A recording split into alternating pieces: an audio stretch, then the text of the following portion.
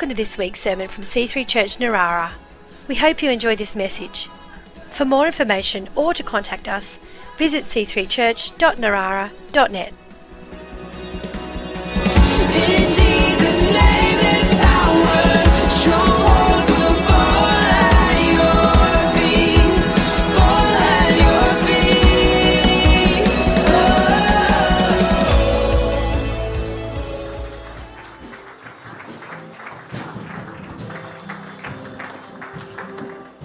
Thank you.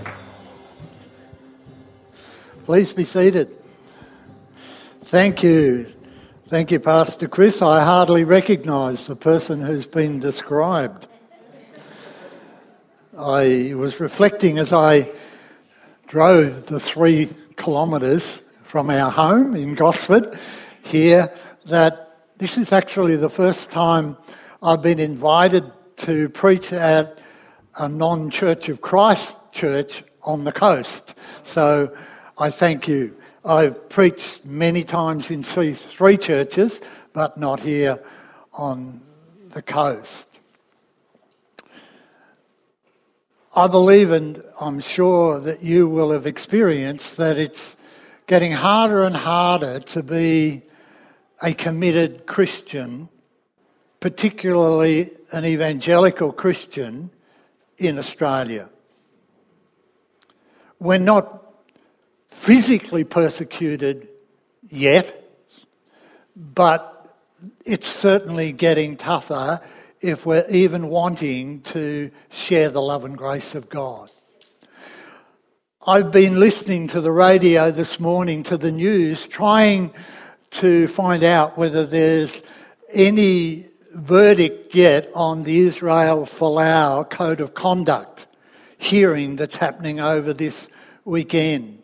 I'm sure most of you know that Israel Folau is a committed Christian person who is a international rugby union player, an absolutely brilliant rugby union player. But he's in real trouble with the rugby union body of Australia and beyond that because some weeks ago he posted on Instagram basically it was a passage from the Bible. It was centred right around 1 Corinthians 6 and verses 9 to 11. And I'm sure that he was simply trying to share the good news of the gospel. But he has been accused of expressing hate speech and being discriminatory. Can I just address those two very briefly? The whole idea of hate speech, I think that what he was seeking to do in the passage from 1 Corinthians 6 was to express how much God loves us, and if we repent we can be forgiven and inherit the opportunity to be with God for eternity. That's all he was trying to express, which I think is actually the essence of what we believe and who we are as Christians. So it's not hate speech, it's actually sharing the love of God. In terms of whether it's discriminatory or not, the passage that he quoted expresses the kinds of sins that are common to human beings. For instance, it talks about thieving. It talks about telling lies. They're two of the categories that are mentioned. Now, I can't really speak for you, but that gets me. I'm included in that. So there's no discrimination. We're actually all involved in the need for grace. We're all involved in the need for repentance and forgiveness.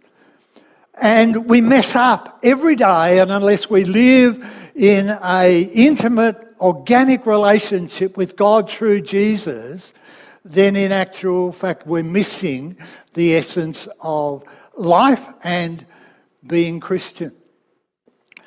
Let me just read to you from the Message translation, the passage that Folau actually sought to share with Australian and other people. Don't you realise that this is not the way to live? Unjust people who don't care about God will not be joined in his kingdom. Those who use and abuse each other, use and abuse sex, use and abuse the earth and everything in it, don't qualify as citizens of God's kingdom. That's what he shared. Now, it was, I think, from the Authorised Version, so it had some terminology that was maybe a bit antiquated, but it mentioned hell, and my understanding of hell is that it's wherever God is not. So those who choose not to have God in their lives won't have to live with him for eternity. Is that hateful, or is that actually just taking people for what they have chosen in their own lives? Unfortunately, there is a sense in the community that somehow or another Christians are lacking in compassion.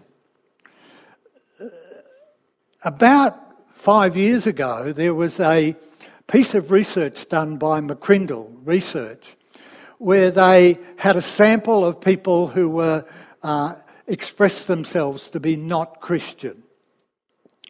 And one of the questions that they asked people was, what are the main blockers to you either becoming a Christian or even strongly entertaining the possibility? And the number one blocker for Australian people in that research was church abuse. And I get that. That's absolutely diabolical in terms of our witness, that there have been primarily leaders who have abused other people. But coming equal second was what people refer to as judgmentalism. In other words, somehow or another out there they've got the opinion that we are judgmental, and I would say the opposite of judgmentalism is compassion and lacking in compassion. I don't believe that, but actually that's the way we are seen. How will we deal with that? Under God, what do we need to actually be and do to expel the idea that we are people who hate or are discriminatory in unfair kinds of ways?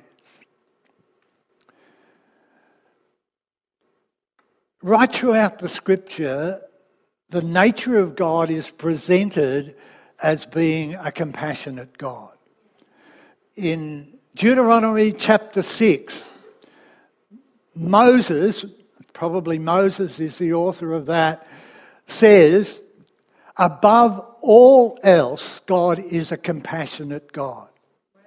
Above all else, God is a compassionate God. When we look at the life of Jesus, on many occasions in the Gospels, it's expressed really clearly that Jesus was a compassionate leader and person. I want to just instance two of them quickly from the Message translation. Matthew chapter 9, verses 35 to 37. Jesus went through all the towns and villages, teaching in their synagogues, proclaiming the good news of the kingdom, and healing every disease and illness. When he saw the crowds, he had compassion on them, because they were harassed and helpless like sheep without a shepherd. Then he said to his disciples, the harvest is plentiful, but the workers are few.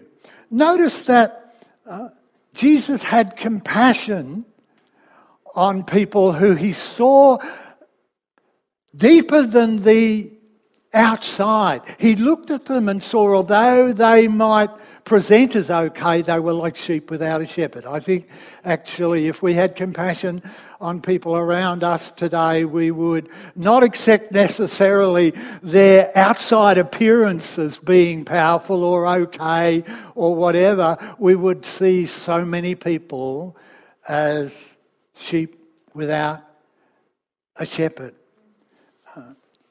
The next one is chapter 14, and they were possibly separate examples. When Jesus heard what had happened, he withdrew by boat privately to a solitary place. Hearing of this, the crowds followed him on foot from the towns. When Jesus landed and saw a large crowd, he had compassion on them and healed those who were ill. Now, wasn't Jesus' responsibility, because he went on to feed them? That's one of the feedings of the 4,000 and the 5,000 people. He had no responsibility to feed them. It was their fault that they had become hungry, but he had compassion on them and met their need. That says to me, I need to be compassionate, even if it's the other person's fault that they're in some kind of trouble or struggling. And if it was me, I might be in worse trouble. So I need to walk a mile in their shoes.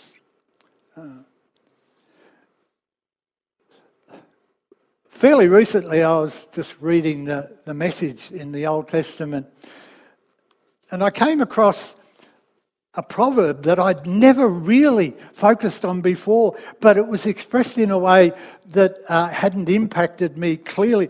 Proverbs 25 and verse 8, don't jump to conclusions. There may be a perfectly good explanation for what you just saw. Whew. Wow. To walk a mile in somebody else's shoes. Many, many years ago, I was impacted quite deeply by a book that's now become almost a classic. The 7 Habits of Highly Effective People. And the author of that book, at one stage, expresses that he was travelling on a train in the New York Underground. And it was a Sunday morning, and I think the train was relatively crowded. But he said at a particular station, a man got in with some children. And Covey says that the children ran amok in the carriage, causing mayhem. And the person who came into the carriage with the children was sitting beside Stephen Covey.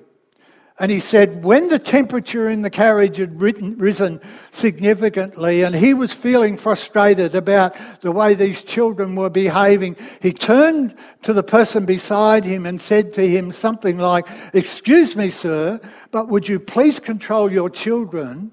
They're running amok and causing mayhem in this carriage." And Covey records that the person basically came back to reality and focused on what was happening and then said something like, oh, I am so sorry. I guess my children are having as much trouble as I am with the fact that their mother, my wife, died less than an hour ago. Covey said in a split second he changed his attitude towards that man and those children, so that he then wanted to say to him, "Oh, can I help in some kind of way? Be careful. There may be a good explanation for what you just saw." So that we are open, compassionate people who recognise that even if it's another person's fault, they may need somebody to walk alongside them. Now, what I'm talking about, this is not some mushy kind of sentimental gush, This is actually the heart of God. It's actually very courageous as well. It's persistent, this compassion. I actually love, again, a passage from the Message translation where in Romans chapter 9, Paul says, compassion doesn't originate in our bleeding hearts or moral sweat, but in God's mercy. In other words, we're not called to be bleeding hearts, to be people who are soppy and an easy take for those who would manipulate or whatever. We need to be courageous. We're not meant in any sense to compromise our values, to change our beliefs or what we preach or whatever. We're simply called to recognise that most people are like sheep without a shepherd. Compassion is actually the feeling part of love. It's translating what is the key nature of God, God is love, into our everyday experience and living it out so that we feel with and for other people. So the real issue actually goes down below compassion here and asks the question, have we experienced deeply and personally the unconditional love of God? I know that you and I know in our heads that God loves us, but have we let that go from here to here so that it changes us from the inside out? John the Baptist, in expressing the message of Jesus very pertinently at the beginning of Jesus' ministry, said, this is the person who will bring the Holy Spirit within you, who will change you from the inside out. And the change comes first and maybe even deepest from a security in God's love that allows us to be different people. What's the importance of that? As I reflect on my life and possibly yours as well, my deepest need, my deepest dilemma is insecurity. I might look okay to you, but actually some of my self-talk is very negative. When I muck up or don't do well or whatever. And that can easily lead us to self-doubt. And I love where it says in 1 John 4 that we should actually let God determine who we are, not our own self-talk and, putting ourselves down.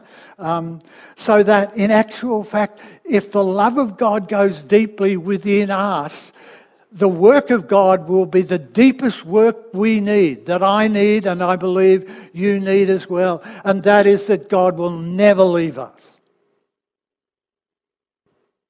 Did you realise that? I'm sure your history has no relevance whatsoever as to whether God loves you or not. My history has no relevance as to whether God loves me. In fact, it says when we were still sinners, Christ died for us, the greatest expression of God's love. What is needed in the world, I would believe, more than any other relational capacity is unconditional love. I learned that in psych. It's actually the key message of the Bible.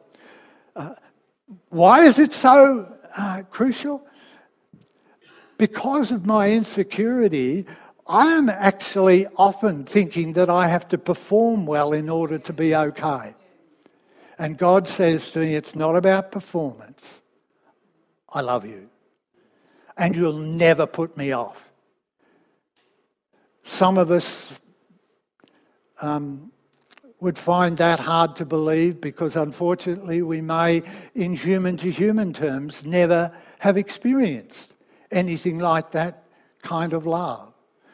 And that's perhaps the greatest person-to-person tragedy that there is. But even when we experience it in a human-to-human sense, it can be life-transforming. Pastor Chris mentioned that Marg and I have been married 52 years in about a week's time. And I thank God for the opportunity to share life and marriage with Marg. She is the nicest person I have ever met. And when you've lived with somebody for 52 years and you say that, I really feel absolutely blessed. But I also feel really blessed that she decided to marry me, because she actually married somebody she didn't know very well. I think this is not just me. I mean, why would you let the person whom you want to marry get to know? So what you do is present the best side until you've got them. And once you've got them, then they either gradually or more than gradually get to know what they got. And I know personally, and I know many other people whose lives have actually been transformed by a partner who is giving unconditional love. I'm with you, no matter what. In human-to-human terms, let alone God-to-human terms, that is the most important life-changing capacity that we will ever experience. The unconditional love of God. And that, in compassion terms, actually comes into our lives through the Spirit of God working in us. There's a beautiful passage in Colossians chapter 3, and it's the equivalent of the fruit of the Spirit passage in Galatians 5. I just want to read it to you from the Message again. Therefore, as God's chosen people, holy and dearly loved, clothe yourselves with compassion, kindness, humility, gentleness, and patience. Bear with each other and forgive one another if any of you has a grievance against someone. Forgive as the Lord forgave you, and over all these virtues put on love, which binds them all together in perfect unity. That is expressing the gifts and the fruit of the Spirit have as their deepest and their pivotal impact an inside-out change through the security in the love of God. You and I can grow to be more and more like Christ. I know it takes a long while. I'm sure as far as Margaret is concerned, it's too slow. But actually, this is real. And this change of heart within us as Christians allows the compassion that will be effectively recognised by our community. About 8 years ago, I had the privilege of speaking at the annual retreat for the chaplains of the Protestant chaplains of the Armed Forces of Australia. And I went for 4 days to a monastery, actually, a retreat centre in the Southern Highlands near Bowral. And there were about 30 chaplains from all over Australia from the 3 forces. I had the privilege of giving input each day, but before my first input each day there was a chapel service, and I must admit that I was a little bit preoccupied during the chapel services because I was speaking straight afterwards, but I remember very vividly the last morning. I don't remember much about the initial part of the service, but at one stage, the chaplain who was leading that particular service said something like, "You all know me well. I've been in chaplaincy for about 20 years. He said, you know, I've been deployed overseas several times. I've actually been in harm's way. You also know that I didn't have a good year last year. I had a relatively severe stroke." He said it affected one side of my body. It affected my speech. It affected some of my capacity to think. He said, I was in the rehabilitation facility for the Armed Forces, which is a brilliant resource and facility, and all of the professional people were trying to help me. And he said, I was irritable, angry, and grumpy. He said, I was saying to God, I've put my life on the line for you. I've been as faithful as I could possibly imagine to you over many, many years, and this is how I end up. He said, the physios, the occupational therapists, the speech therapists, they were all coming, and I just wanted to tell the whole lot of them to go away. He said, one morning, a young woman came to the foot of my bed, and I'd never seen her before. And she said to me gently and quietly, I hear you're not doing too well. He said I grunted. So she thought that was enough permission to keep going. She said, do you mind if I read you something? He said I grunted again. And she pulled from her pocket, he said, what I recognised as a New Testament. And she opened it up, and this is what she read. So what do you think? With God on our side like this, how can we lose? If God didn't hesitate to put everything on the line for us, embracing our condition and exposing himself to the worst by sending his own son, is there anything else he wouldn't gladly and freely do for us? And who would dare tangle with God by messing with one of God's chosen? Who would dare even to point a finger? The one who died for us, who was raised to life for us, is in the presence of God at this very moment sticking up for us. Do you think anyone is going to be able to drive a wedge between us and Christ's love for us? There is no way. Not trouble, not hard times, not hatred, not hunger, not homelessness, not bullying threats, not backstabbing, not even the worst sins listed in Scripture. They kill us in cold blood because they hate you. We're sitting ducks. They pick us off one by one. None of this phases us because Jesus loves us. I'm absolutely convinced that nothing living or dead, angelic or demonic, today or tomorrow, high or low, thinkable or unthinkable, absolutely nothing can get between us and God's love because of the way that Jesus, our Master, has embraced us. Wow. He said, she closed the New Testament, put it back in her pocket. As much as I was willing, he said, she looked me in the eye gently and said, this is the word of God for you today.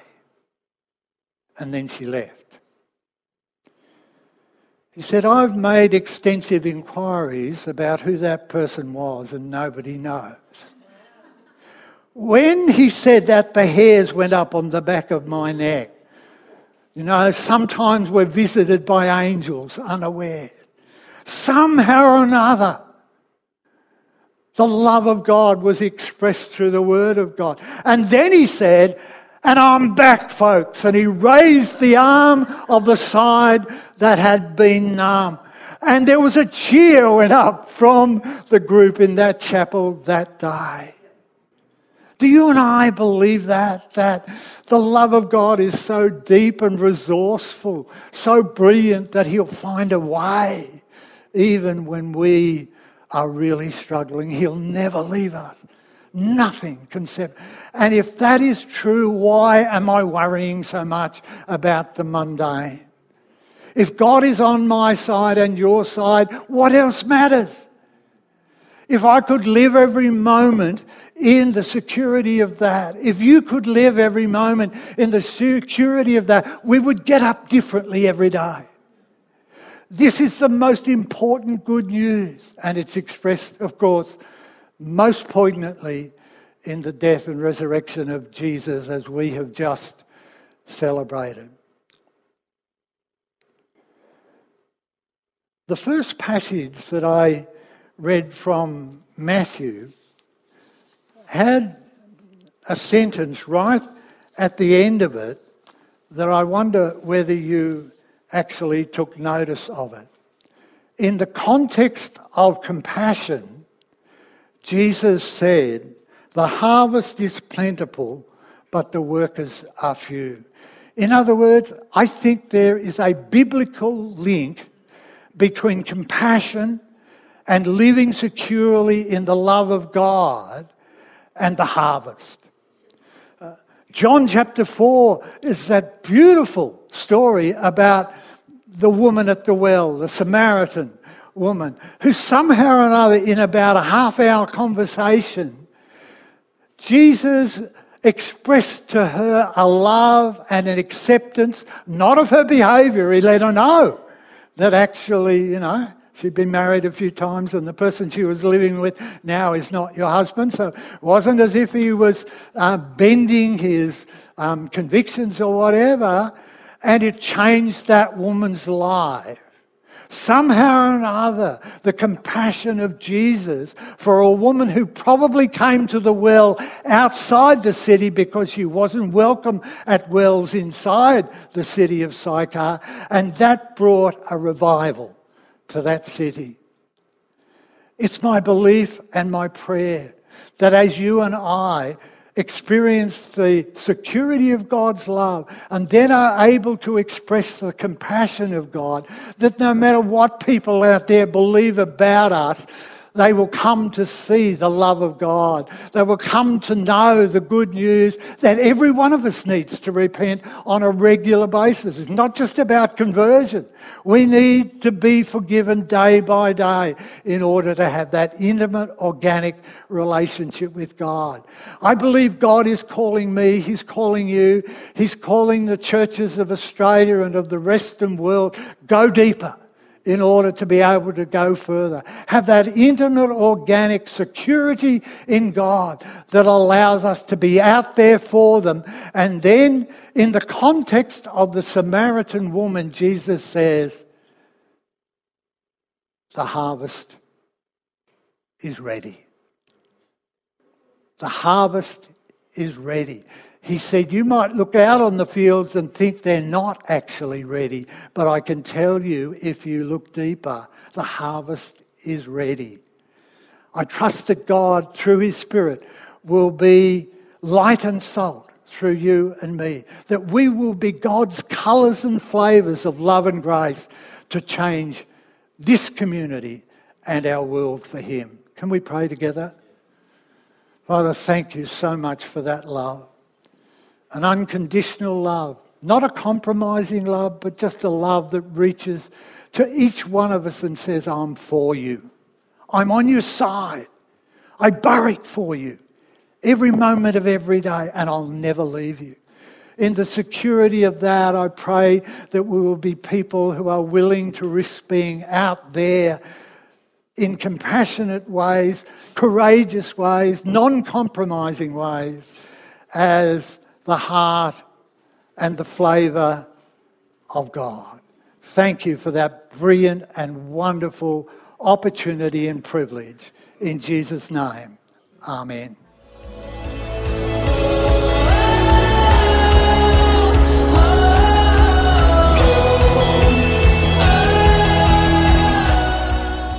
We hope you've enjoyed this week's sermon. For more information or to contact us, visit c3church.narara.net.